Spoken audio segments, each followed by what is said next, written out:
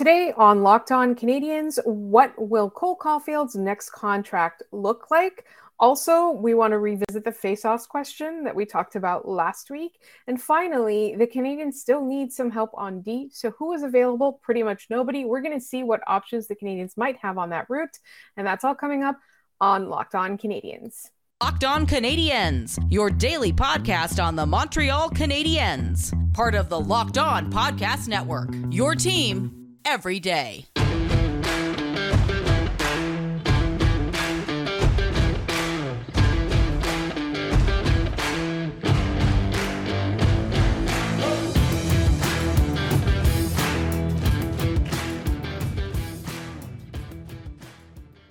Hi there, everyone, and welcome to episode 681 of Locked On Canadiens. Today's episode, we are going to talk about Cole Caulfield's next contract, what it could look like. We're also going to talk about the Canadiens' help on D. And finally, we're going to revisit the face-off question that had some people quite upset with us on Friday's episode. But first, let's introduce ourselves. My name is Laura Saba, also known as the Active Stick. And if you haven't seen too much of me lately, it's because Scott has been carrying the show while I've been dealing with a family visit and family wedding and all kinds of fun stuff like that. But now I am back and I will be rambling and not allowing Scott to talk until we're a good 90 seconds into this episode. Scott, how are you doing?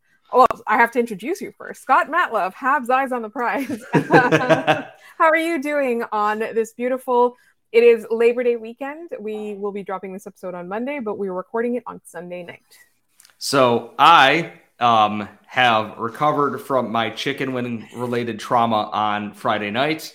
I lived. For everyone who was praying for my downfall, sucks to suck. I'm doing good though. The chicken wings did not do any lasting damage except to my psyche. Do not eat the last dab unless you truly, truly hate yourself. Outside of that, I'm good. We are so close. It is the 14th. We are less than 2 weeks away from the rookie showcase here in Buffalo. And I am getting very excited. The prospects are slowly migrating back to Montreal. Slafkovsky and Mesha are already there. And we know more and more are going to start making that trek there shortly. So I am very ready for not meaningful, but actual hockey once again. And you can tell because I got a text from a friend this weekend who was flying back through Helsinki. And there was a prominent NHL player on his flight as well. I won't name the friend or the player. Just because I'm just saying, they're all on their way back to where they play generally. It is early September. The weather is getting a little bit better.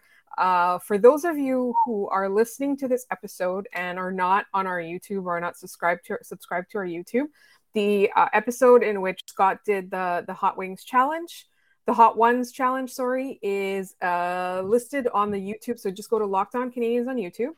And you'll see where it says Locked On Canadiens Extra, and there's a picture there of Scott holding the sauces. This is way before he did it because you can tell he was smiling in the picture. He was not smiling all the way through that challenge, but it was fun. And I want to thank everybody who tuned in and asked questions and talked about it and witnessed Scott's suffering. I also want to thank everybody who just listens and subscribes and follows. In the meantime, let's talk a little bit about face-off. So it was a mailbag question that was kind of born out of a radio episode that we had listened to where it was alluded to that Kirby Dach's inability to do face-offs or his poor stats on face-offs was to blame for Chicago jettisoning him. I don't think that was the full picture. Obviously, that is a very narrow interpretation of what was said. I do think that it was one of the things that contributed. However, I think that people got really upset when they thought that we said that face-offs weren't important. And I just want to clarify that because it's not that face-offs are not important. It's that that's not the determining factor about whether or not you take a player or you trade for a player or you don't trade or draft or whatever. That's not the deciding factor because face-offs are a skill that you can work on. I mean, you can look at how, for example, I'm just going to mention Nick Suzuki. His face-off stats were not that great, right? They're still quite average. They're not amazing, right? But they're way better than they were before. That's what happens when you put in the work and you put in a development program. It's a skill that you can practice and get better at. And the Canadiens now have a skills coach, somebody who's going to be able to develop this in the players who aren't that great of it. And it's not to say that there aren't players who are amazing at it. It's just that that's not the determining factor about whether or not a guy should be on your roster or not. Like, that's what we meant. Like, Mike O'Brien was our guest, and he made, a really good point about it has to do with situations like offensive zone, power play, all that kind of stuff. If you're constantly losing faceoffs as a team, that's not a great sign for you, right? But if you're a player with not great faceoff stats, you can work on it. And also, you have to remember that his injury, like his wrist injury, right? Like that is a huge contributor in the way he plays. It's not that I should go back a little bit on this because I was a little bit harsh and say that faceoffs don't matter. It's like you said, I don't think they are as pressing a detail as people make them out to be, because possession in the NHL changes so quickly. How many times have we seen someone, win a faceoff back and then the shot goes wide of the net and possession changes? In the grand scheme of things, faceoffs are a very small part of the game. Yes, winning more than likely helps you in the long run, but the overall impact, I feel like, is not as exaggerated as other people make it out to be. It's not like, I'm trying to think of something similar to it in hockey. It's kind of like not as bad as plus minus. Plus minus is a very outdated stat at this point, but I look at it from the sense of it's not enough to jettison a third overall pick. And like you said, I think that quote was misconstrued and taken fully out of context a little bit by the people who tweeted that out. And it is something to be worked on. You can improve faceoffs. You can bring someone in to improve on faceoffs. It's not like a skill that is untrainable, which is why I'm not as worried that, well, he was bad at faceoffs in Chicago. Well, he had one working wrist and was probably, not, focused on that among other things there. You can work with someone to get better at faceoffs, and you can have them work against teammates and bring a specialist in, which the Canadians are doing. It's not something I'm going to sweat over right now. It's not like he's, 30% on faceoffs or something terrible where he's losing 2 out of every 3 or whatever. And on a night to night, it can shift. We've seen Nick Suzuki go almost perfect in the dot, and we've seen Nick Suzuki lose almost everything he's done. And sometimes it matters, sometimes it doesn't. It's a hard thing to place in the grand scheme of things that happen in a hockey game. Is you like a missed assignment can lead to a goal and you can pinpoint where that went wrong. A face-off loss, unless the next shot goes directly in your own net, is kind of hard to pin it on that because so many other things can happen in there. The biggest thing is I'm not going to sweat Kirby Dach's face-off percentage. We don't know what he's like after having an offseason to heal up and hopefully not injure himself signing that new contract, which should be in the near future here. I just don't think it's worth sweating and getting upset over, to be quite honest. It's just face-offs, honestly. Right. And that's exactly the point that I wanted to make, is not that they don't matter. It's just that they're not the be all end all of a player's repertoire. And I think it's also really important just to note that, if you're a good team, if you have one guy who's like poor at face-offs, you've got so many other guys who are good. You just put the ideal person in that moment, right? And whenever you're in whatever situation you need, offensive zone, neutral, whatever it is, if you're a good enough team with enough personnel, one guy being at faceoffs is not going to, make or break the game. That's what I meant. And we will be talking now about another thing that the Canadians kind of need, which is another defenseman. They're kind of thin on defensemen right now, and there aren't that many options on the free agent market. We're going to talk about all of that in just one moment. But first, our friends at Built Bar have a new promo code for you. Whereas before you'd enter Locked15, now you enter Locked On 15 to get 15% off your order at built.com. And if you don't know what Built Bar is, it is a protein bar that tastes just like a candy bar. They're so delicious. They've got so many good flavors. I myself will have one when I need a pick-me-up. Sometimes I'm running late and I need, energy for my day. So I'll have it on the go, have it as an on-the-go breakfast. And they're all delicious. So many delicious flavors to choose from. So many delicious items to choose from, really. And it's all about the energy. They're all low in sugar and high in protein, made with real chocolate. Delicious, delicious flavors. And if you haven't tried Built Bar yet, now's your chance. Go to built.com and enter Locked On 15 for 15% off your order. That's built.com, Locked On 15 for 15% off your order. And now, on your first listen of the day, we are going to turn our attention to a question mark that has not been answered yet in the offseason, which is the Canadiens don't have enough NHL defensemen ready right now to play. And it's a weird situation they're in because in all likelihood, whoever they put on that roster on day one of the season is either going to be gone from the team by the time it's ready to contend, or it's players that right now out of camp are fighting for spots in the NHL. And somebody like Kaiden Guhle, for example, maybe his first 9 games or the first 9 games of the NHL season, something like that. Like, you've got a lot of young players who are probably not quite ready to play a full season there. And you've got some players who you think will be part of the future. And then you've got some players who won't be around and who even they themselves know they won't be around. Players like Chris Weidman and Joel Edmondson, they are honestly, I love their attitude. They know they're here to kind of help these young players develop, and they're here to support the team. They're here to be part of the team. And they're really realistic about the fact that they're probably not going to be part of it, 2, 3, 4 years from now when they start making the playoffs and start making noise. So I think that they need more players like that. And honestly, on the free agent market, it's PK Subban, and that seems to be pretty much it in terms of the options that they have. And I know PK Subban, I think emotionally is a bit different for people in this market because of how things were when he was here and how things ended with him here. So I don't even know if he'd want to sign back here. I don't know if he'd be welcomed back here. And we don't know even, given his injury history and his back problems, if he's even going to be able to be part of a team that's on the way to improving. So I don't know, Scott, what would you do in this situation?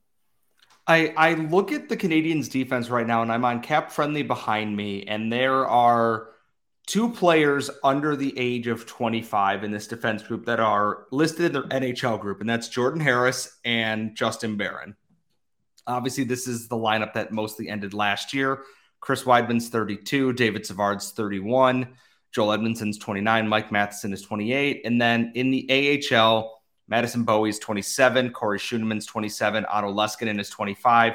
And then it's that core 4 of young guys, Kaiden Guhle, Matthias Norlinder, Gianni Fairbrother, and Arbor Xhekaj.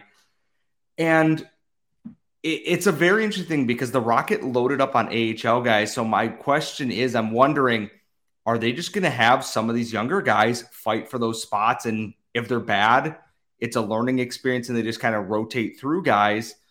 But my thought is, it's like, if they can get, PK Subban on a free agent deal or something like that, why not take the chance? I look at here, Anton Strawman's out there, Danny DeKeyser, Calvin DeHaan's out there.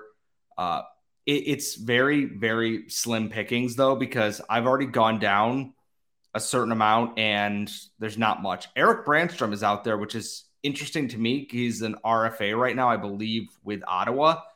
That would fit kind of what Kent Hughes and everyone is looking to do. And I wouldn't be surprised if, hey, let's make a trade for Erik Brannstrom. He's got NHL experience. He plays a more up-tempo style. And DJ Smith, quite frankly, doesn't seem to like him for whatever reason. And I'm sure Senators fans will let us know that I'm probably wrong, but I've seen how good Erik Brannstrom can be, especially in the AHL, playing against the Rocket before. If they're not going to go after PK, I'm wondering if trading, because Ottawa's clearly going for it or moving forward this year, do they want a more veteran guy in their lineup and they want to shed, someone who maybe won't be playing all that much?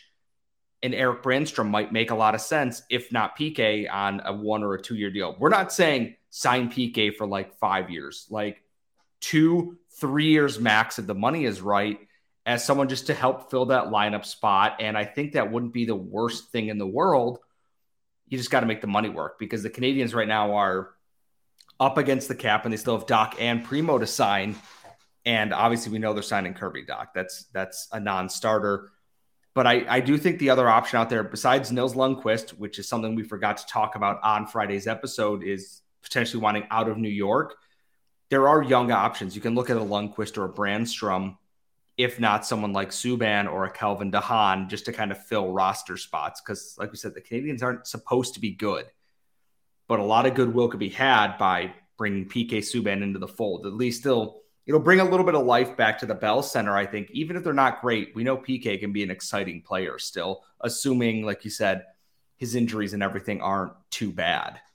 I like the Lundqvist thing because, again, there's been very, very strong rumblings that the Canadiens and the Rangers are talking. We're not 100% sure who they're talking about just now, but the name that keeps going around is Lundqvist. So I think that's definitely something to keep an eye on. And another thing to keep an eye on is Cole Caulfield, who, his next contract is coming up. And we're going to talk about what it could look like based on the many different scenarios. And all of that's coming up in just one moment here on Locked On Canadiens. So I'm going to admit to shamelessly I'm using her article as a springboard. Our friend Shayna Goldman of The Athletic and Sportsnet, one of literally the best analytics writers out there today, had a piece for Sportsnet about the big question facing each Canadian team heading into the 2022-2023 season. And her question was, will Cole Caulfield be able to build on the second half of last season? So that was her big question.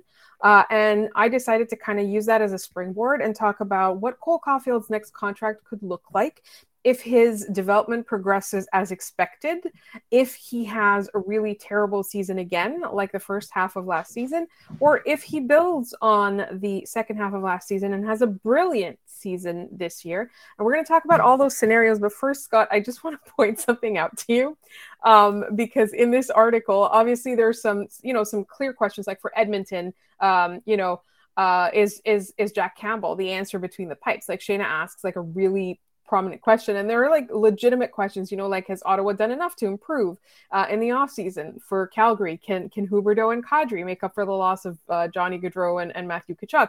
Right? These are all amazing questions. But then I like this question that she has for Vancouver, and it is, what direction do the Canucks take? Because for me, that kind of sums up the Canucks in a nutshell. It's like, what are you right now? Like, who are you? What are you? And I thought that was really, it sums it up in a nutshell, but I also kind of thought it was funny.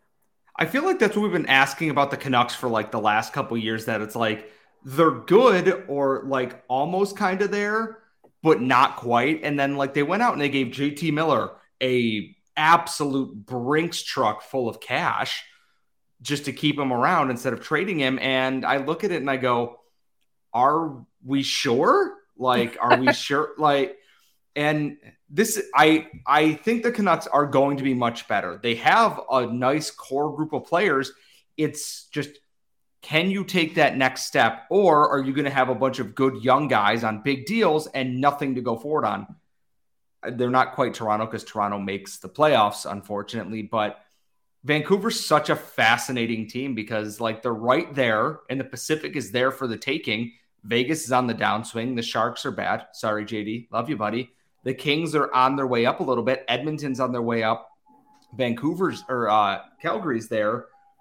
There's a space for them to take that. And I just don't know if they will or not. So now from the detour that we just took to Vancouver, which sounds beautiful. I mean, Vancouver sounds awesome place to visit.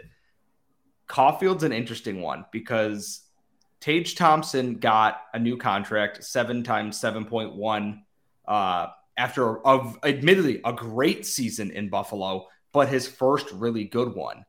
And the question became, if Kent Hughes were to call up Cole Caulfield right now and offer him 7x7 or 8x7, since it's max term, would we be okay with that? And my thought is, right now, if Caulfield comes out of the gate red hot and you get him under 7.5, I'd say yes. But my thought is right now, I'm wondering if they're waiting to see just how the season starts to make sure he doesn't have that same kind of slow start a little bit. I have no doubt they're trying to work towards a new deal. Like once they announce Docs, they may announce the next one right after that, hopefully. I do wonder if they could get Caulfield locked up like they did Max Pacioretty all those years ago. Longer term, keeps the cap hit down a little bit so they can continue to build around that. Can they sell Caulfield on, he's not going to get paid more than Suzuki. Not unless Caufield comes out and scores 40 goals the next couple seasons. He's going to get paid more than Nick Suzuki. But I do think there is something to be said about you pay heavy up front and wait for all those, years to roll in. We know Caufield has the talent to score 30-plus goals in the NHL.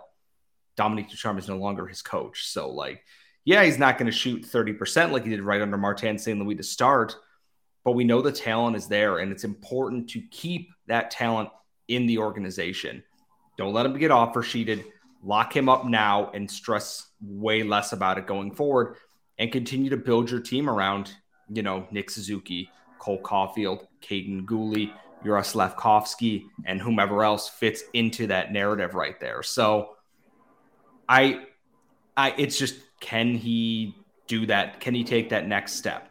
And based on what we saw at the end of last year, where he was playing under Martin St. Louis, I really do think he's going to have all that confidence in the world to make that kind of thing happen. Right. And the thing with Cole Caufield initially was when he first made the team, even when he went to the Rocket, we were always like, don't panic if he doesn't come out of the gate swinging. But he did. He came out of the gate swinging, right?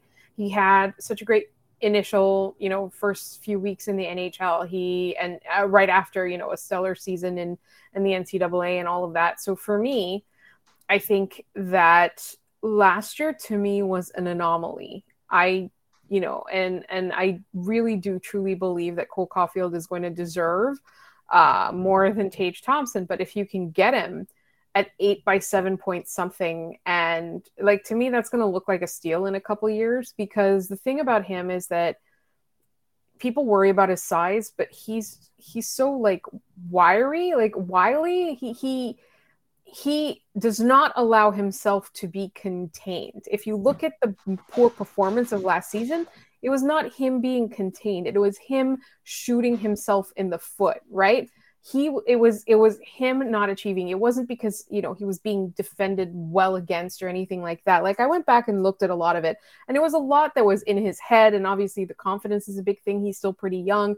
I think he can build upon that. And I truly don't have a big fear, of him not being able, of his size being a factor in how far he goes.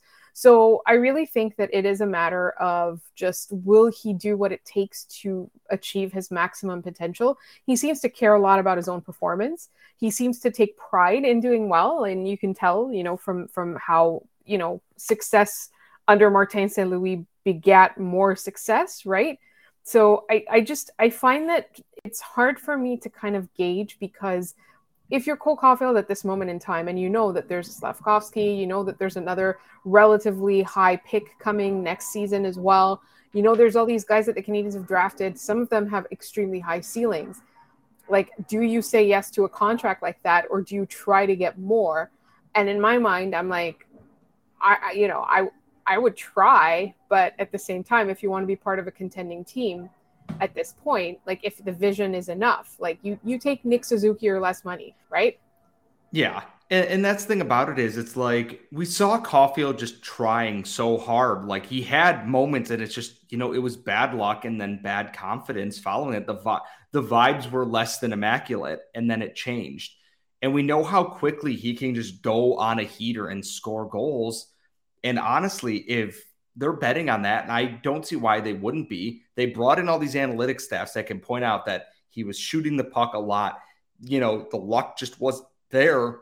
If he's open to this kind of deal, you take it right now, because you're going to get the money saved on that. They have a good capologist. They have a good analytics department that they're building on. And they have a group that deals with younger guys, or has in the past, in that front office. And I think that besides getting Kirby Dach signed right now, getting Caufield's extension worked out is probably their next biggest task here, and then trimming the fat off this roster, because Caufield's not going to go out of the top 6 anytime soon, unless something miraculous happens otherwise, like Mike Hoffman becomes a 40-goal guy, or Juraj Slafkovsky, absolutely strapped a rocket to the moon. Caufield's going to be that guy. I don't think he's going to be as red hot as when he was under Martin St. Louis. But if we're counting Caufield as a guy who was on pace to probably score 35 goals in a regular season, if he had scored like he did under St. Louis when he kind of came off that heater, you pay good money for that. because that's a talent you can't buy in the NHL. Goal scoring is at a premium always. Goalies are better. Defenses are better. And you have this guy that you've drafted. He went straight from the NCAA to a shortstop in the AHL to the NHL when they could fit him in under the cap. And he's proven he can stay at that level. You got to pay to keep that in the fold and not even open the opportunity to him going elsewhere. And if he says 8 times 6.5 is good, I run to his apartment and knock on his door, say hello to Oliver, and have him sign that contract immediately. Like it'd be a steal for the Canadiens to get him under $7 million. And if he takes off this year, you'd be lucky to keep that under 7.5, 8. We know he's not going to get more than Suzuki because he's not a center, but you want to be able to build around that and have some contract flexibility. I think so. I'm just, every time we talk about Cole Caulfield, I get so excited. I'm like, can the season start already? We're exhausted. We're still exhausted. We haven't recovered from last season or the draft. But we can't wait to talk about Cole Caulfield night in and night out. I really think that 30 goals is a good target. 35 goals is not completely out of the realm of possibility. I think, the Canadiens are going to focus a lot on the offense this season based on who they've drafted and who they've put in that position. I think we're going to see what they're going to try to do. And I think it's quite smart of them to kind of deal with the goaltending and defense a little bit later so they can maximize the development of the offense, but also maximize their chances of getting a high draft pick in 2023. So all of this to say is that it's another week here at Locked On Canadiens, and we will be back on Wednesday. We're still at 3 days a week until I believe the rookie tournament, in which we will go back to 5 days a week. We still have plenty of interviews with other members of the Canadiens community coming up. We've got a goalie week coming up. We've got the rookie tournament coming up. We've got tons of stuff coming up. So please subscribe to this podcast wherever you get your podcasts. Subscribe to us on YouTube as well, or in lieu of listening to us, taking us around with you in your pocket every day. Either one. And you can find us on Twitter at LO_Canadiens. You can email us at lockedoncanadiens@gmail.com. Also leave comments in the YouTube, but be nice. Don't be a jerk. Otherwise, I will delete you. And you can ask mailbag questions. I see there are mailbag questions for this week's mailbag episode already. So please keep them coming until Thursday night when we record the mailbag. And also don't forget to check it out if you've missed Scott's Hot Ones Challenge. And all of that is all on our YouTube channel. And thank you so much for listening. And when you're done listening with us, make your second listen of the day Locked On NHL, where they're talking about all things to do with the offseason. There was a power rankings for jerseys. So check them all out, and we will talk to you on Wednesday.